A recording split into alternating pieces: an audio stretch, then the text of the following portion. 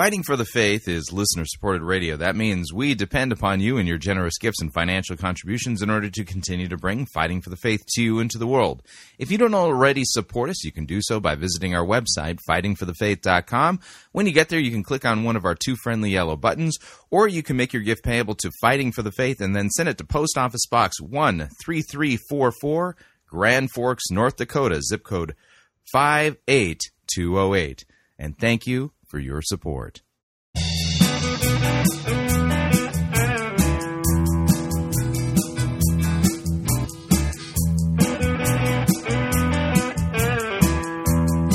It's time for another edition of Fighting for the Faith. Tuesday, November 22nd, 2016. Nice snowy day here in North Dakota.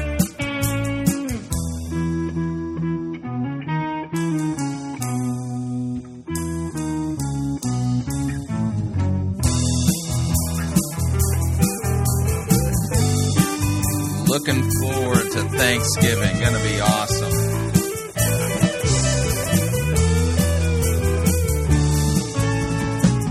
Thank you for tuning in. You're listening to Fighting for the Faith. My name is Chris Roseborough. I am your servant in Jesus Christ, and this is the program that dishes up a daily dose of biblical discernment, the goal of which help you to think biblically, help you to think critically, and help you slow down, stop, open up your Bible, and compare what people are saying in the name of God to the Word of God. No shortage of crazy things being said out there.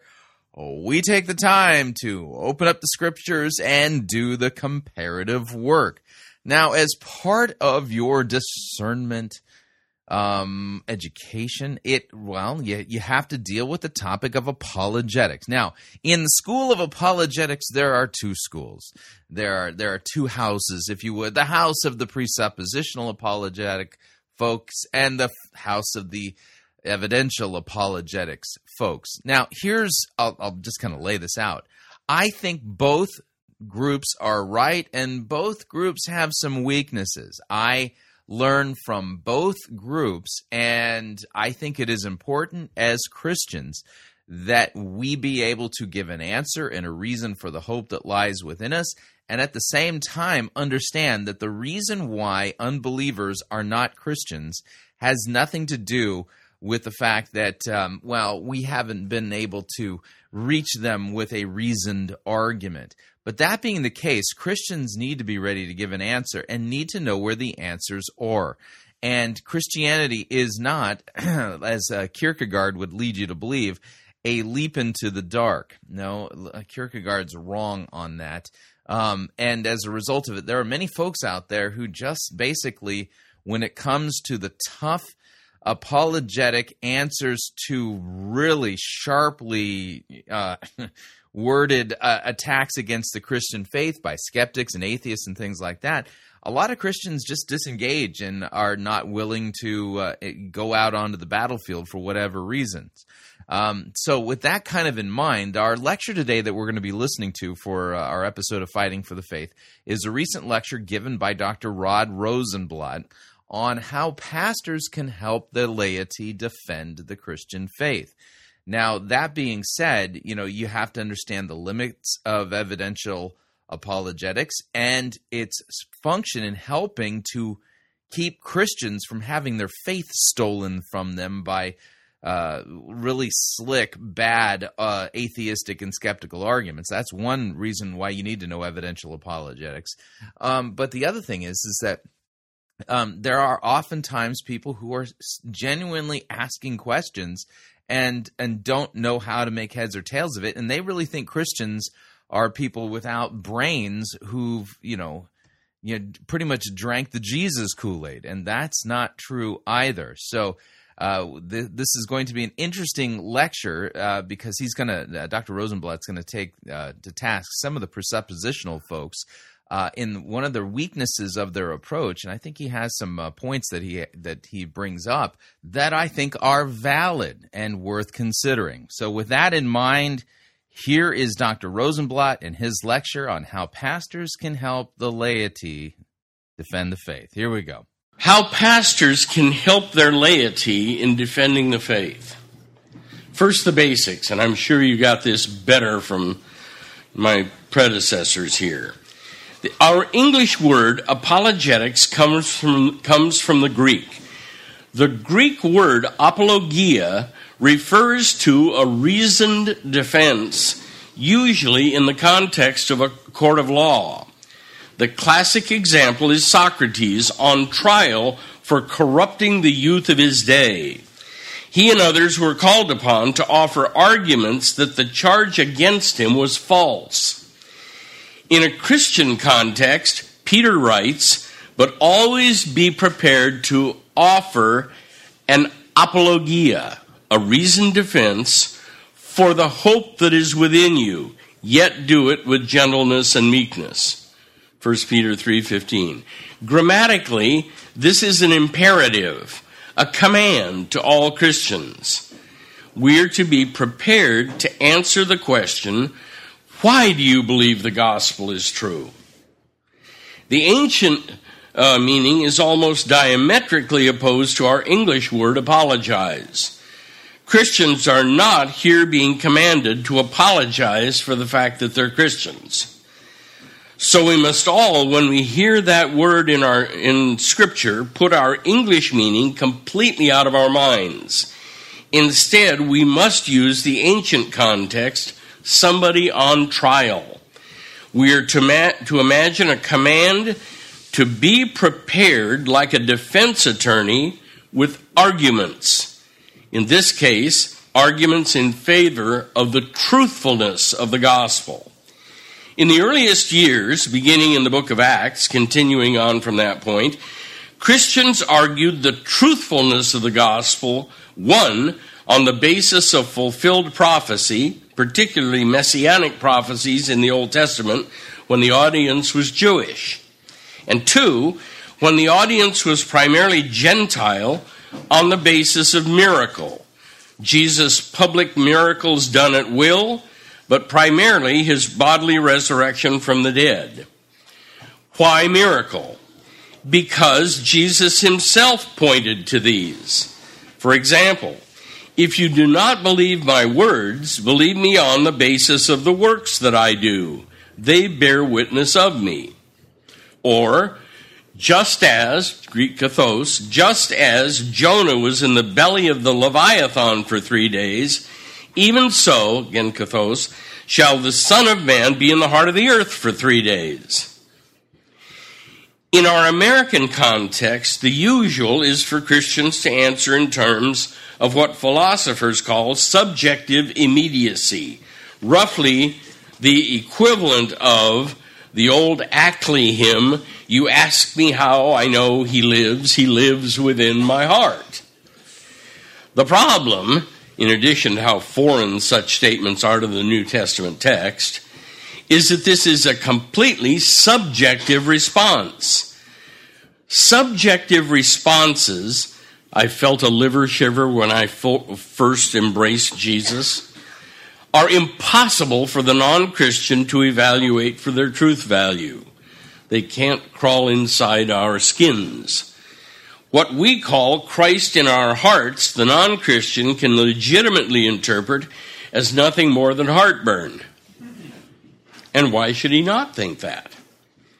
What is called for is an objective case for the truth of the gospel. Can that be done? Is it even possible to do such a thing? That's the subject I attempt to address. Apologetic urgency today. There was a time in this country not that long ago when multitudes had respect for the Christian claim, even for the text of the Bible. Even non-Christians could and often did respect both.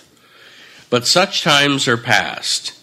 What we have these days is the situation described decades ago by media genius Marshall McLuhan, a society that is global, secular, and pluralistic.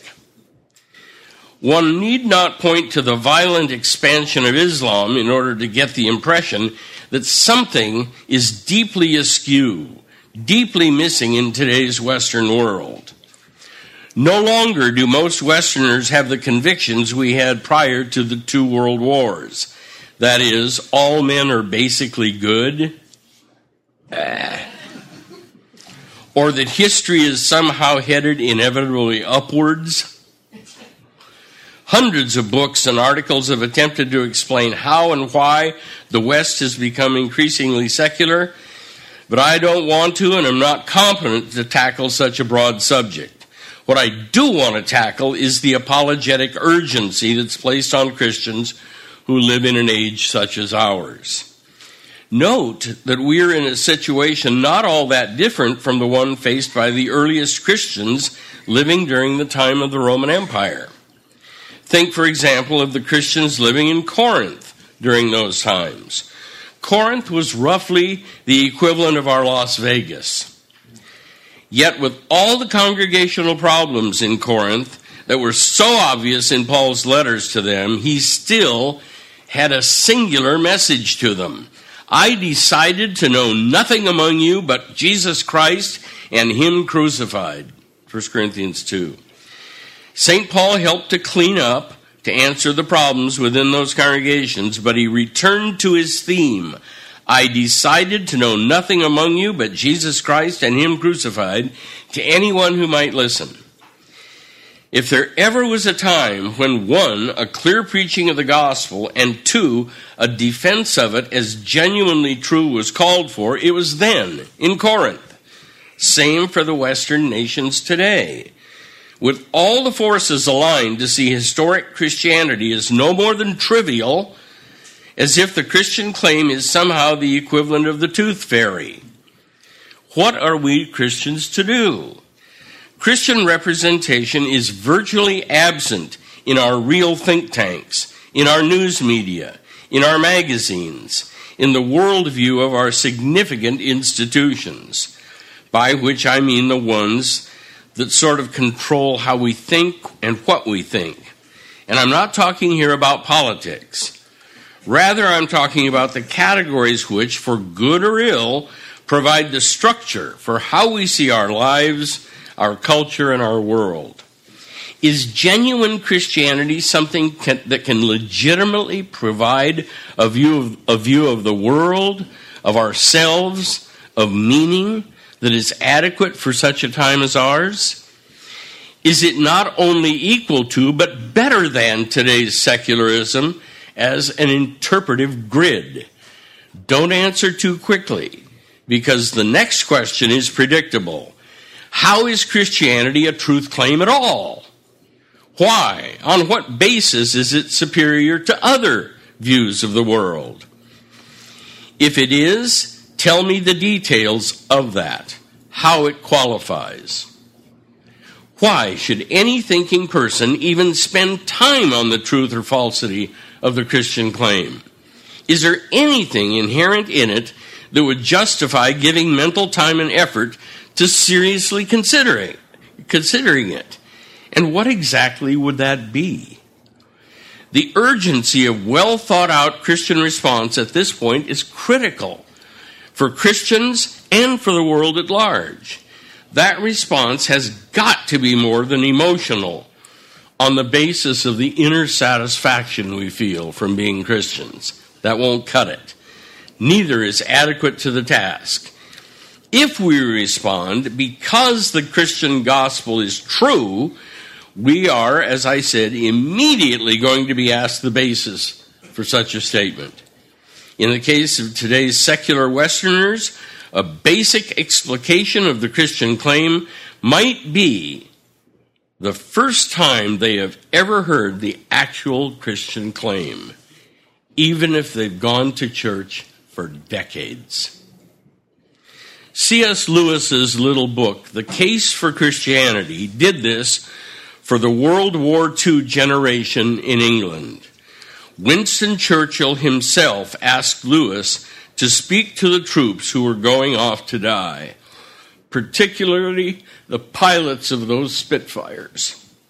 He knew that 8 out of 10 of those kids was going to die in his cockpit. What Churchill said to Lewis was, "You seem to be able to communicate to people how to go to heaven in a way that the priests can't." If you could do that, it would be the greatest help to England. So, night after night after night after night after night, he was doing what's in that little book, The Case for Christianity. It's the first book of Mere Christianity. Mere Christianity is some idiot editor's compiling of 3 books into one. You can sometimes find it on its own, buy 10 of them. Because the non-Christian will look at Mere Christianity and say, maybe I can get to that on vacation next time. If they look at the Case for Christianity on its own, they say to themselves, I could read that this weekend. Huh? Many who heard his radio broadcast talks offering arguments why they should believe Christianity is true had never heard such a case made in their English churches, even if they attended regularly. Any adequate presentation must include the Christian claim regarding the depth of the fall and its effects on us all. It will set forth Jesus' claims regarding himself, claims to be nothing less than God in human flesh, and his work to die for the sin of the world, to rescue real rebels from the just condemnation of God. It will set forth the central Christian claim of justification by grace sola, or alone, through faith in Christ sola, or alone, on the basis of Christ's cross and death sola, alone.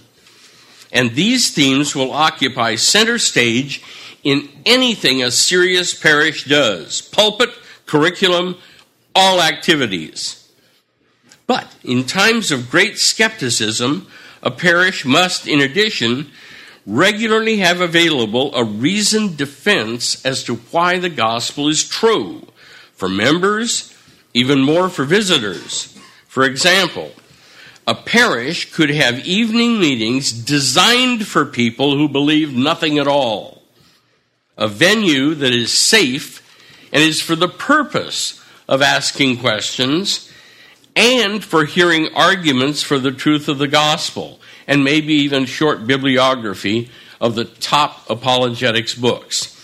I suggested this to 12 Lutheran parishes of 2 synods when I was serving as an interim pastor here in Southern California.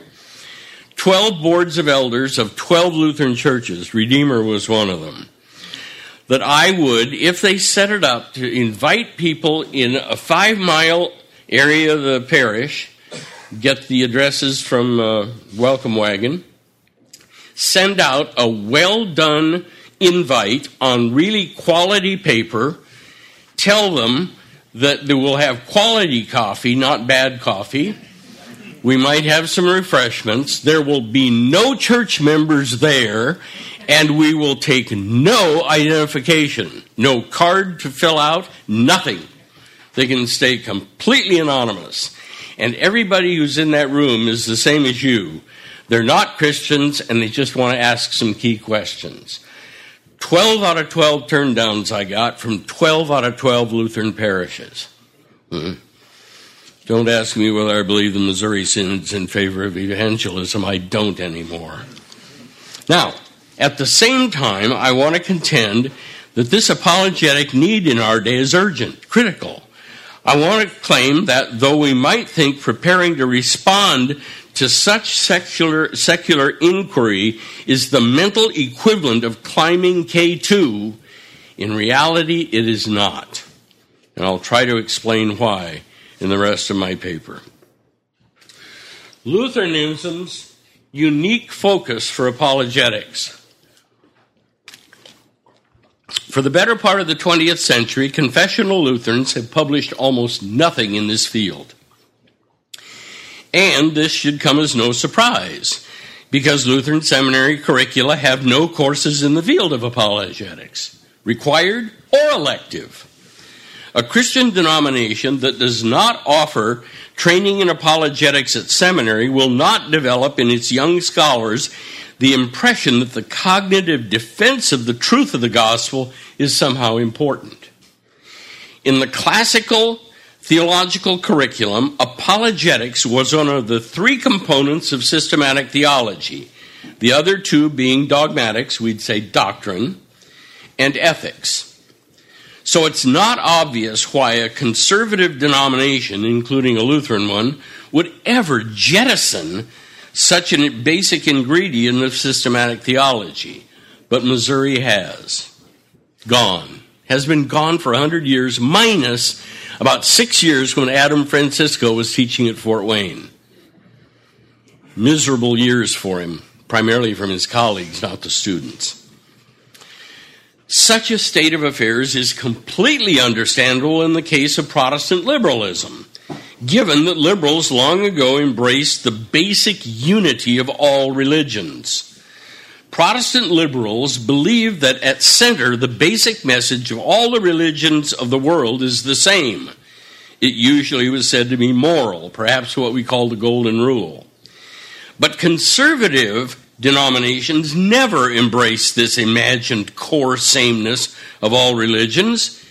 Biblically oriented Christians always thought that this claim on the part of the Protestant liberals was intellectual rubbish and could be, by even light research, shown to be intellectual rubbish.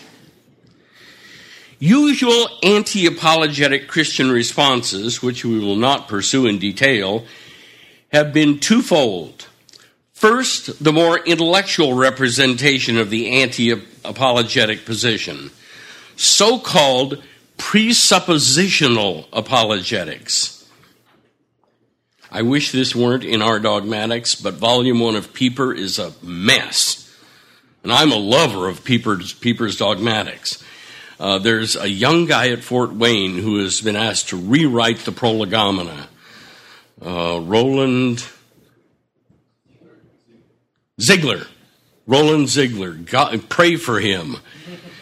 Anyway, presuppositional apologetics. The method, which is very common in solidly reformed Christian circles, asks the non-Christian to begin by assuming the whole truth of the Christian claim, assuming it.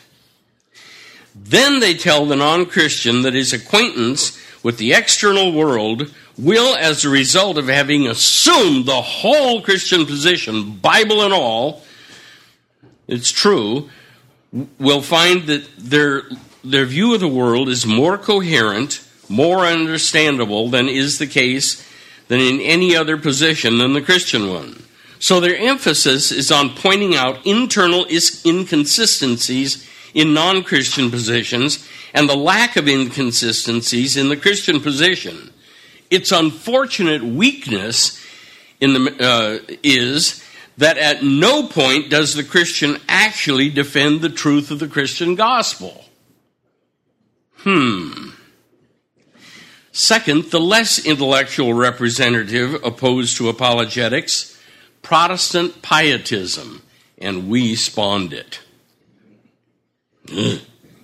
For most of us, this position is more familiar of the two. The basic idea in pietism is that cognitive arguments in favor of the Christian gospel are less than spiritual. They should be avoided by Christians. Instead of offering arguments, the truly spiritual Christian should pray for the non-Christian's conversion. Again, but for different reasons, the Christian is discouraged from attempting to argue in favor of the truth of the gospel. Many Christians have been told by Protestant pietists that arguing that the gospel is true, offering arguments why it's true, amount to trying to take the place of the Holy Spirit. What does classical Lutheranism have to offer in the enterprise of apologetics? Much. And it's so familiar to many of us that we don't even notice. The undeniable emphasis in confessional Lutheran theology is that it begins with the person of Christ, his true deity, his true humanity, his single personhood. Next, his work, particularly his dying, a substitutionary and vicarious death for the sin of the world. The Christian claim is that 3 days after he died, he bodily, literally, rose from the dead. St. Paul defends the fact of Christ's resurrection in all of 1 Corinthians 15. The whole chapter is an argument that he rose from the dead, or an argument as to what it would mean if he didn't, for all of us. In Romans, Paul writes that this was for our justification. In 1 Corinthians 15, Paul also argues if Christ was not raised from the dead, we Christians are most to be pitied. But there's another aspect not often mentioned, even on Easter morning. The resurrection of Christ was God the Father's factual verification of the truth of all the claims of his incarnate Son. That Jesus claims regarding what his death would do, that it would be a death to save sinners, can be trusted as true. That's why Mark were saying, this is where all the marbles are. And St. Paul agrees. It is not accidental that Lutherans are often accused of being Unitarians of the second person of the Trinity. Lutherans are Christ-centered in ways that other denominations' theologies are not. For example, Lutherans are not known for deep studies in the classical arguments for the existence of God. Our students are made to be familiar with them, but they're not really central for us. Lutherans work from the center of the Christian timeline, the incarnate God, Christ, then backward to the Father, then forward to the end. The best 20th century Lutheran representative of this orientation is Dr. John Montgomery.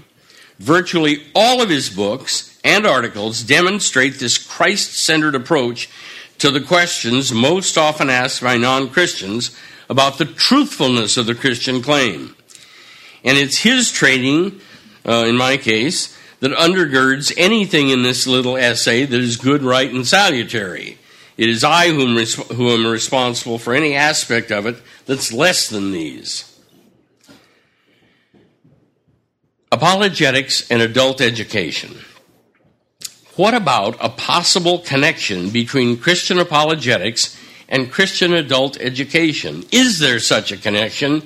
And if there is, what is it?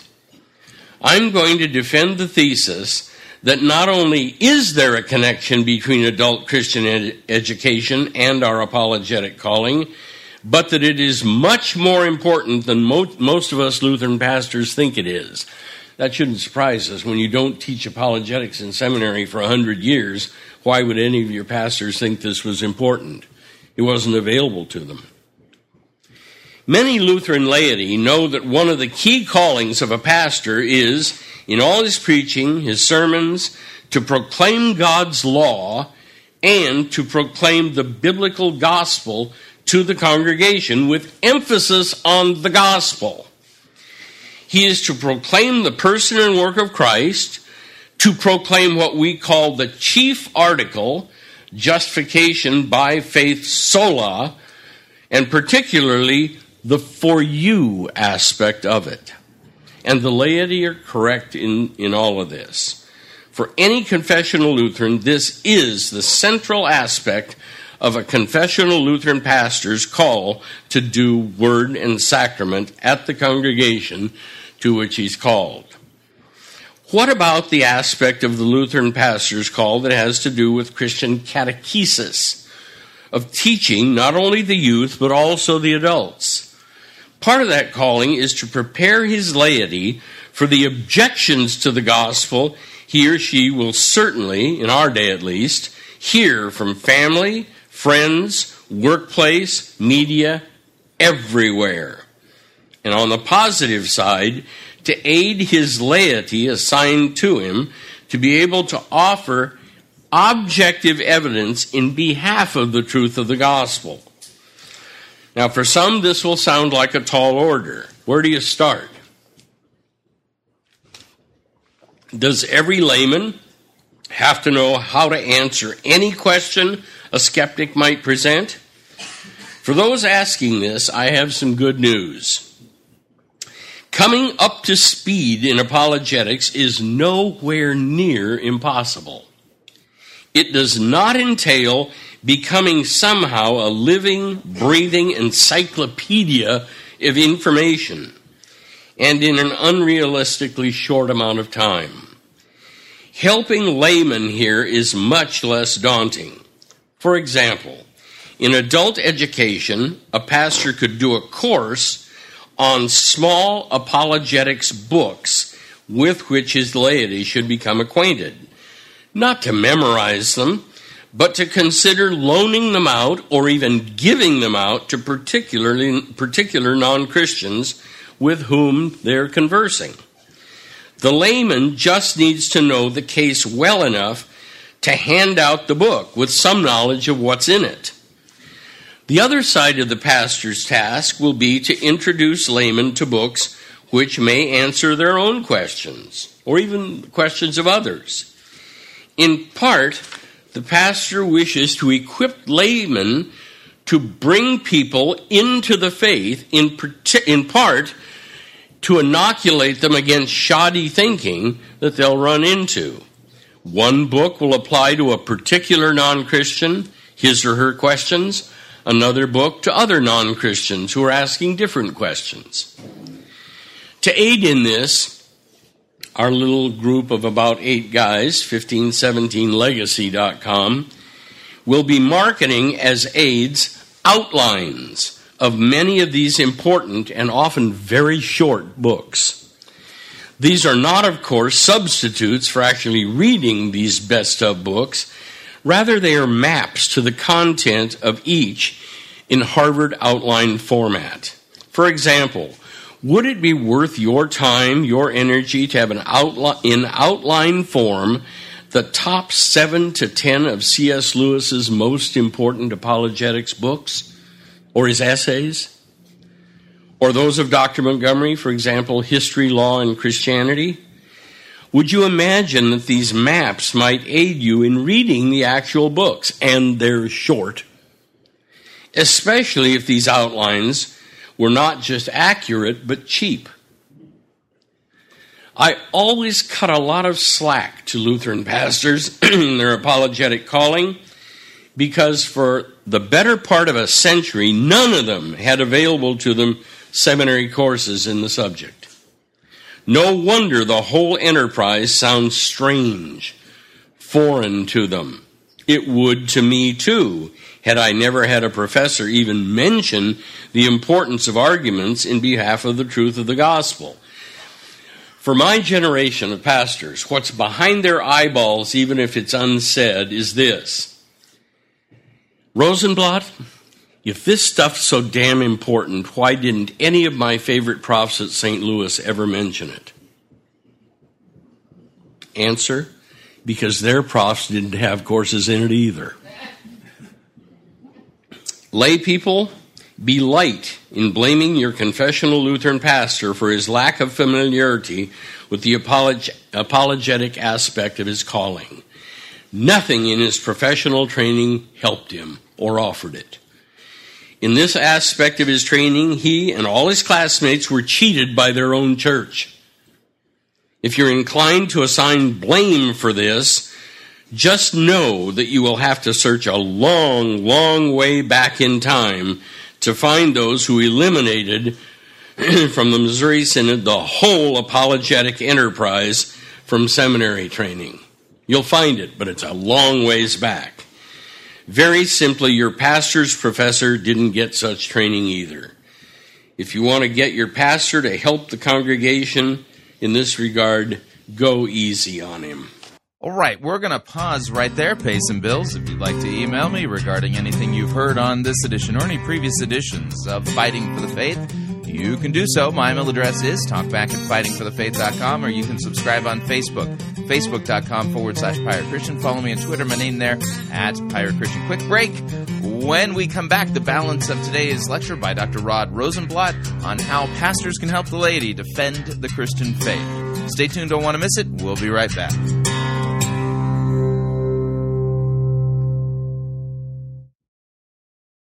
Sissy-operfied religiosity won't save you. You're listening to Fighting for the Faith.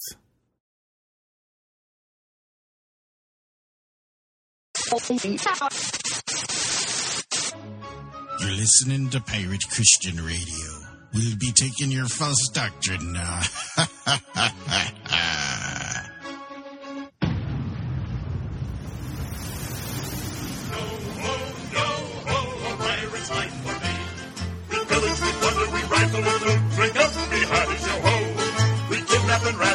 give a hoot, bring up the yardage, yo-ho. Yo-ho, yo-ho, a pirate's life for me. We extort, we go through the hills.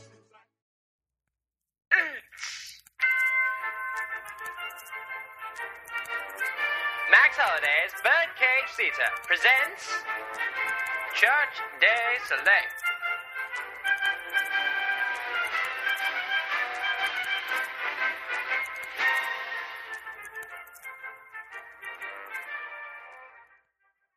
Hey guys, it's Rex here. I know that you've all been hearing about Stephen Furtick's latest book, Greater. Well, I took the time to check it out, and I have to say that I was greatly underwhelmed. For example, in this book he talks about Elisha burning his plows in order to follow Elijah. For some reason, Furtick then asked us to do the same. Right. Furtick only gave you half the story.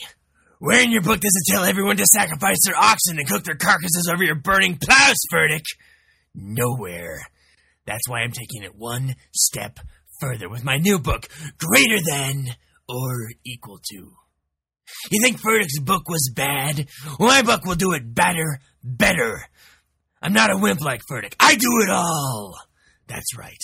Not only did I burn my plows like Elisha, but I took my oxen and I sacrificed them with my bare hands. I moved on from that, and I'm now living it up like John the Baptist. I wear a camel's hair jacket with my Bible pants and eat locusts with wild honey. I added some chipotle sauce for flavor. I guess it worked. Anyway, got another question for you, Furtick. Ever heard of Hosea? Well, you conveniently skipped the whole part about marrying a prostitute. Well, I did it. On top of that, I'm cooking the locusts tonight for my new wife. Just like Ezekiel, I'm cooking my food over poop.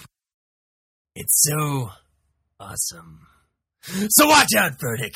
Greater Than or Equal To is way better than your book, you pansy.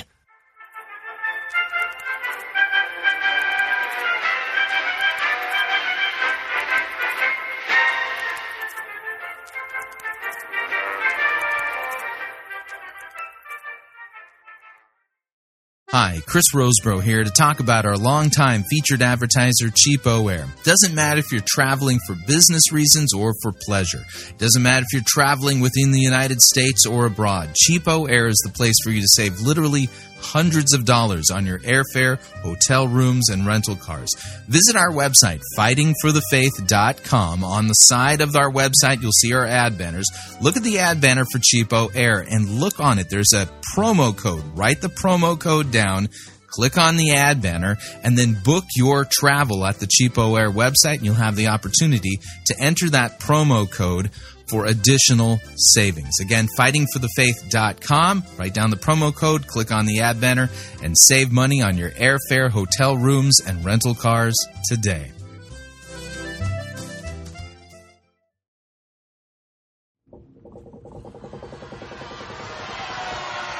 Oi, Captain! We got ourselves a heretic! And exactly how do ye know that she be a heretic? She be endorsing the health and wealth heresy. Does he be speaking the truth? Jesus died to make us rich. And what exactly do we do with heretics? We throw them in the boombox. No. We preach the gospel to them. What if, the heretic doesn't repent? Then we throw them in the boo box.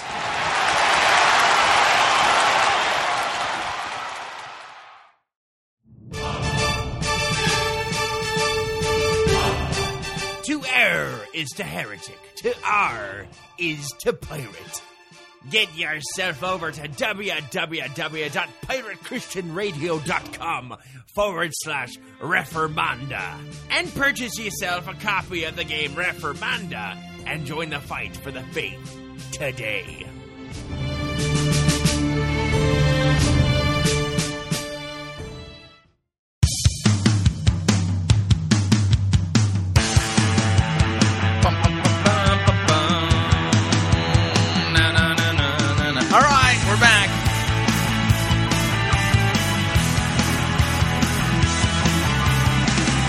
Warning, listening to Fighting for the Faith could cause you to think that Christianity no way requires you to stick your head in the sand and say, "Oh, mommy, make the bad people go away," when the faith is being challenged.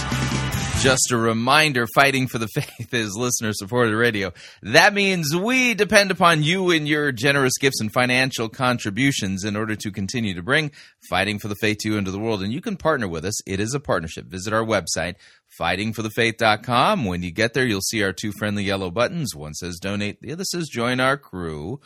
When you join our crew, you're signing up to automatically contribute, well, an amount that you decide. That's right. There are 4 ranks in our crew. Lowest rank is Powder Monkey at $9.95 a month. After that, Gunner's Mate at $24.95 a month. From there, Master Gunner at $49.95 a month. And then Quartermaster at $99.95 a month. This is a great way to support us. Of course, if you would like to specify the amount that you would like to contribute, you could do so by clicking on the Donate button, or you can make your gift payable to Fighting for the Faith and send it to Post Office Box 13344, Grand Forks, North Dakota, zip code 58208. And let me thank you for your support. We truly cannot do what we are doing here without it. All right, here's the balance of today's lecture by Dr. Rod Rosenblatt on how pastors can help the laity defend the faith. Here we go. The place of printed matter.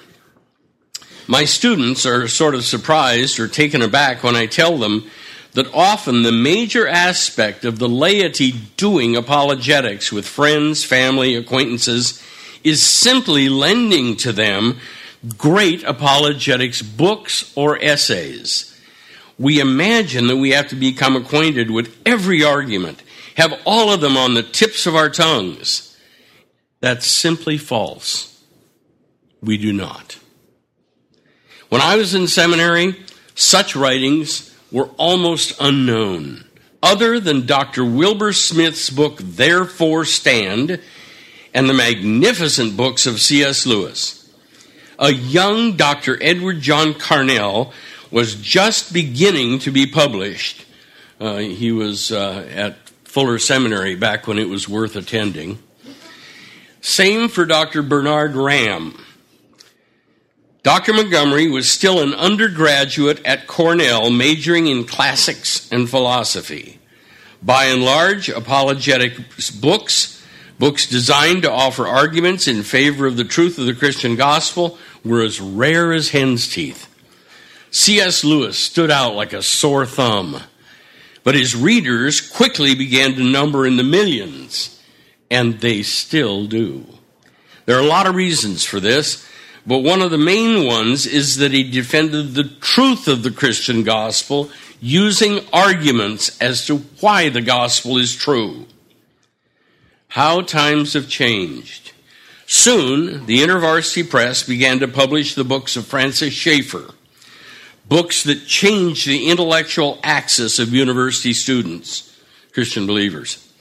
Not only that, InterVarsity began to publish small monographs by recognized evangelical scholars on apologetic subjects.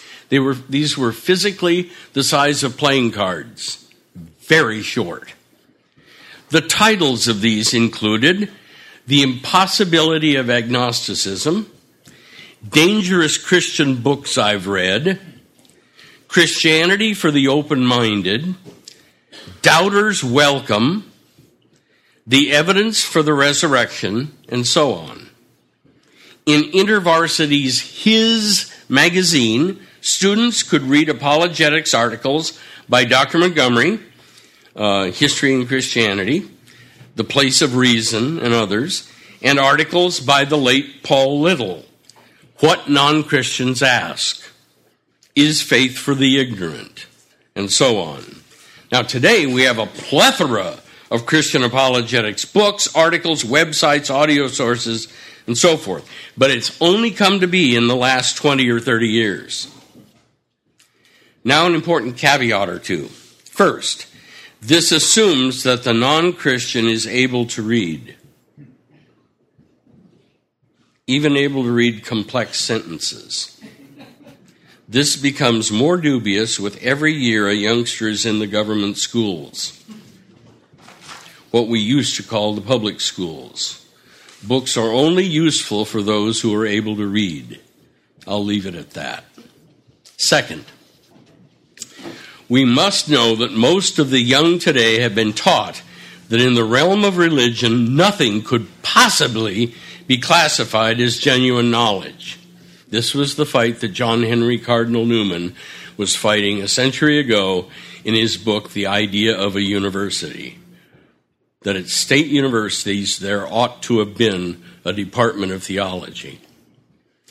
And even if somehow it could qualify, today's young know that every source is written from some bias or other, vitiating all text-based claims.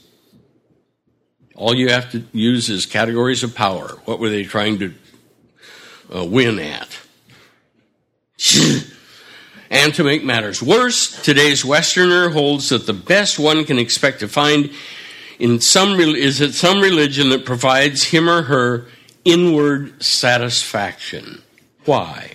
Because as everybody knows, subjectivity rules in matters religious. It is a very rare person who even imagines that the religious truth question could ever be solved in an objective manner.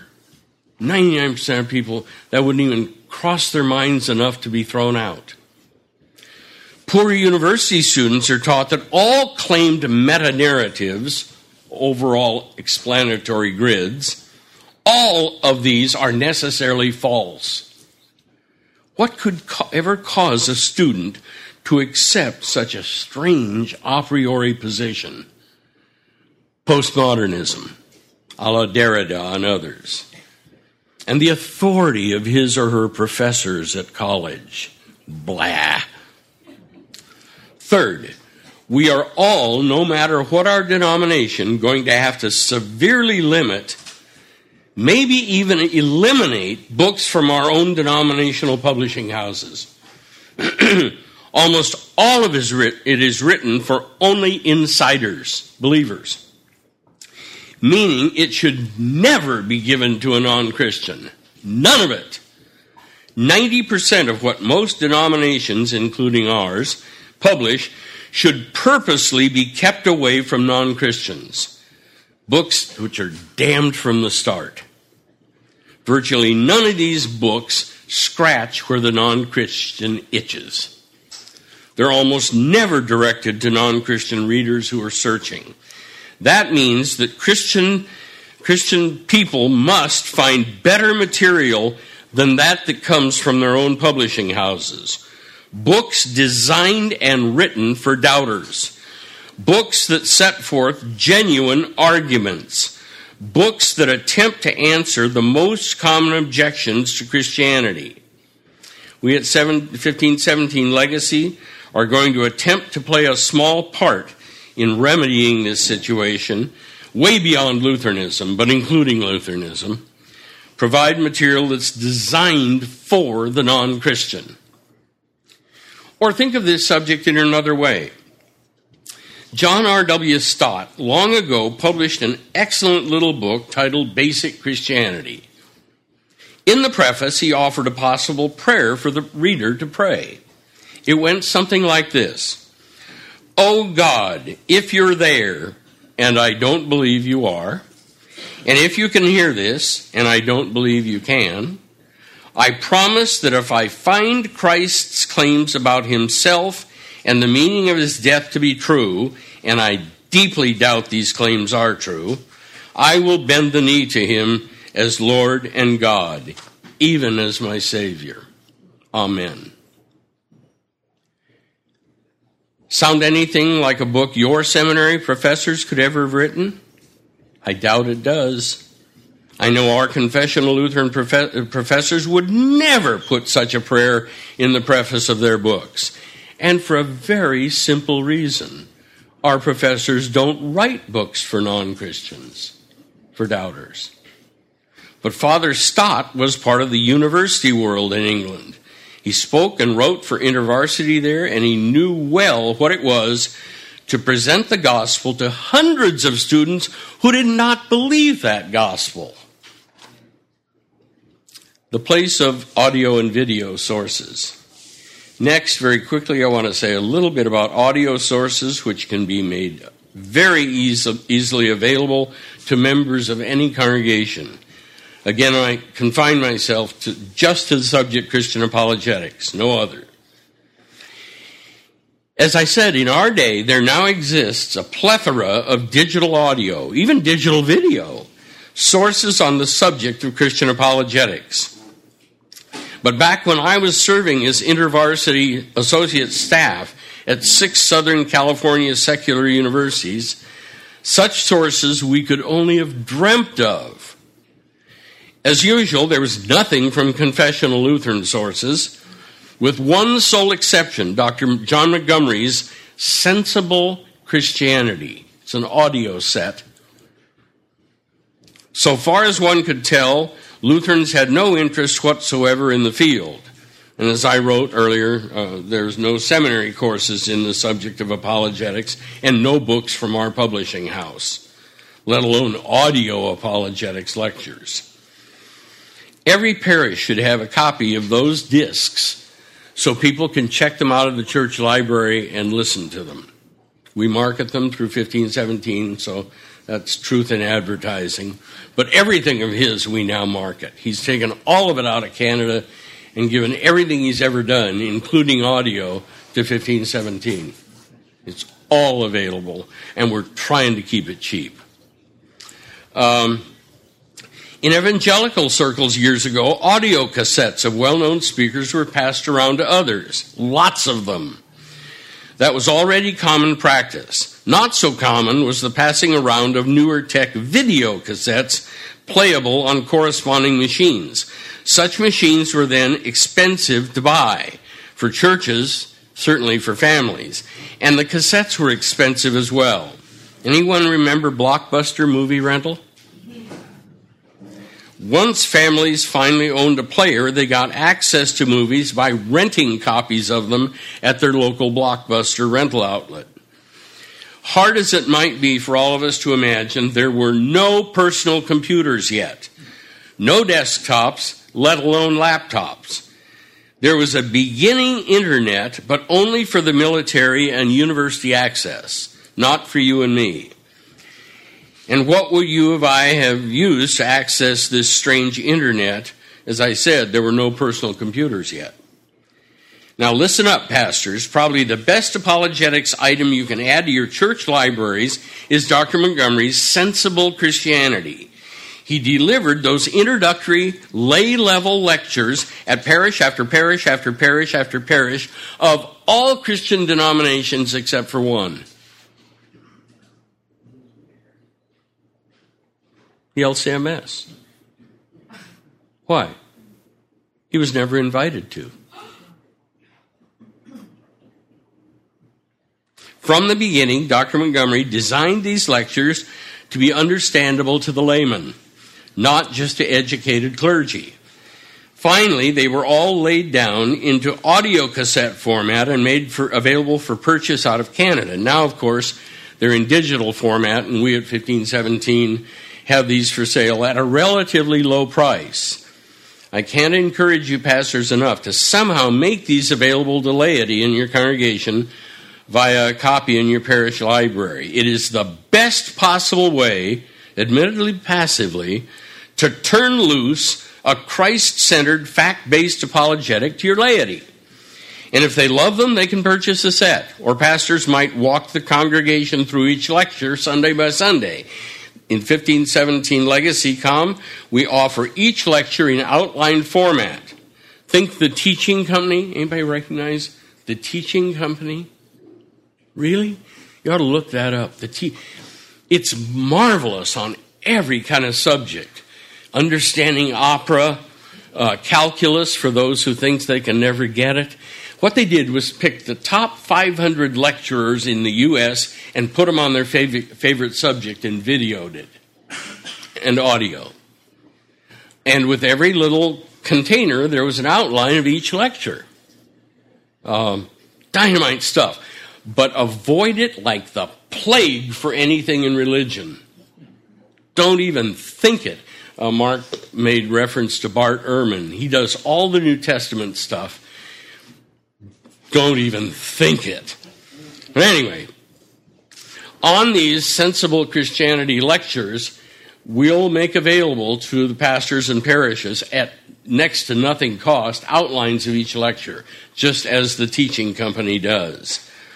Then, if your laity like that Sensible Christianity series, consider adding to your church libraries as well Dr. Montgomery's audio set, The Defense of the Gospel Through the Ages.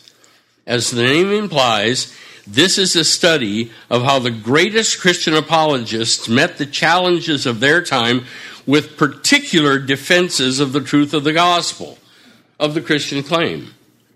We again have outlines of each one of those, every lecture in the set, and that's cheap for the parishes to have those in hard copy. I would love to say I was competent to recommend video sources in Christian apologetics, but the world of YouTube and other such sites is still pretty foreign to me. I'm embarrassingly ignorant of such sites, but Mark are not, and others are not. If you can manage to find other Christians interested in our subject, they might be able to point you to websites that are worth checking out. As a confessional Lutheran, I'd say to leave all the science versus scripture stuff out. Not at the start. Leave it out. Avoid sites that major in philosophical arguments for theism. Bare theism. Belief in God. Why? Because theism saves nobody. Begin with sites that argue on the basis of facts the case for Christ being God in human flesh and the true Savior of the world. First things first, right? Okay, in closing, how am I doing? All right. Years ago, a pastor friend in Northern California told me that his area was filled with hostility toward Christianity, toward the claim that God was in Christ reconciling the world unto himself. He said, "Rod, I live in the land of Druids and Wiccans." This remark illustrates the fact that after 2 centuries of Enlightenment rationalistic blah and skepticism, during which even many theologians and pastors didn't believe very much, the door is wide open in our day for people to believe anything and everything, and they do.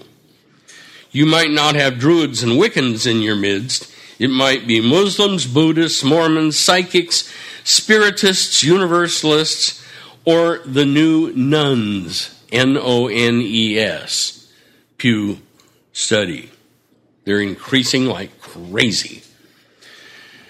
But whether it's the run-of-the-mill atheist or a member of some strange suicide death cult, we still are called to be prepared and offer an apologia for the hope that is within us.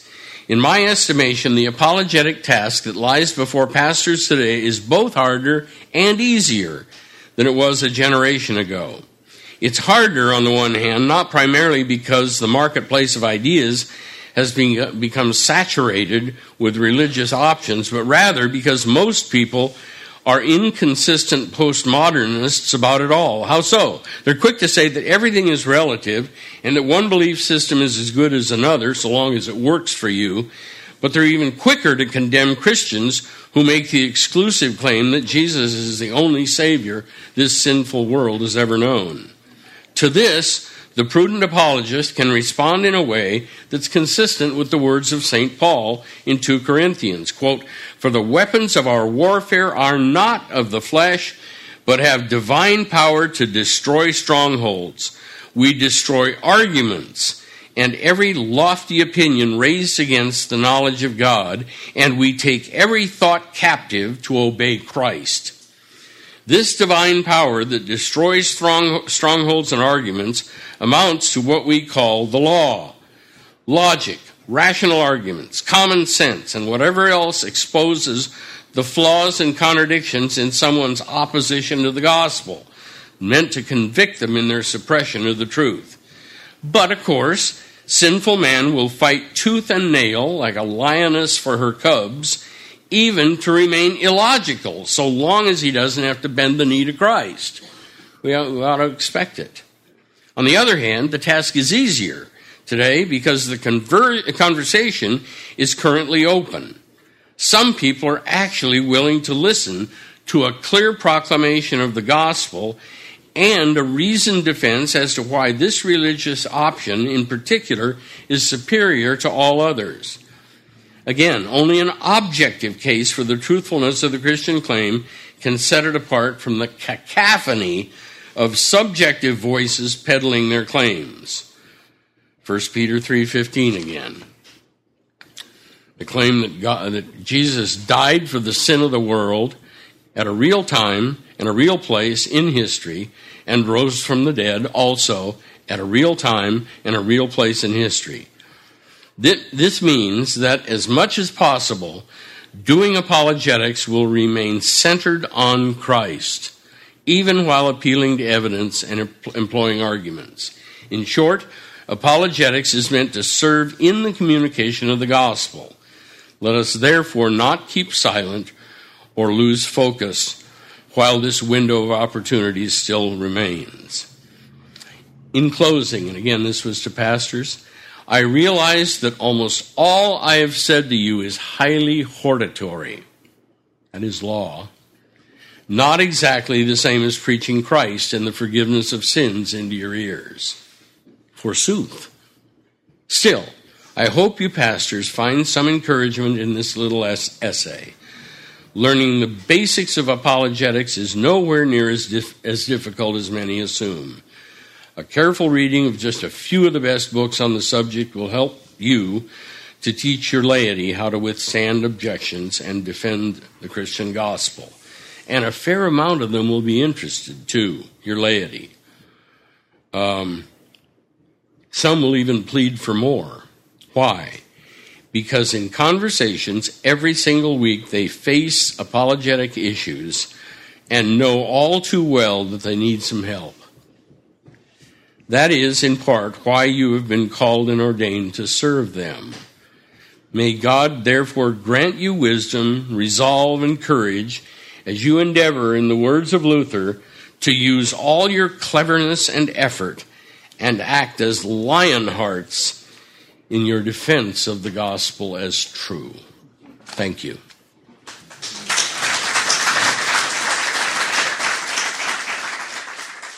So what'd you think? Love to get your feedback. If you'd like to email me regarding anything you've heard on this edition or any previous editions of Fighting for the Faith, you can do so. My email address is talkback@fightingforthefaith.com. Or you can subscribe on Facebook, facebook.com/Pirate Christian. Follow me on Twitter. My name there @PirateChristian. Till tomorrow, may God richly bless you in the grace and mercy won by Jesus Christ, his vicarious death on the cross for all of your sins. Amen.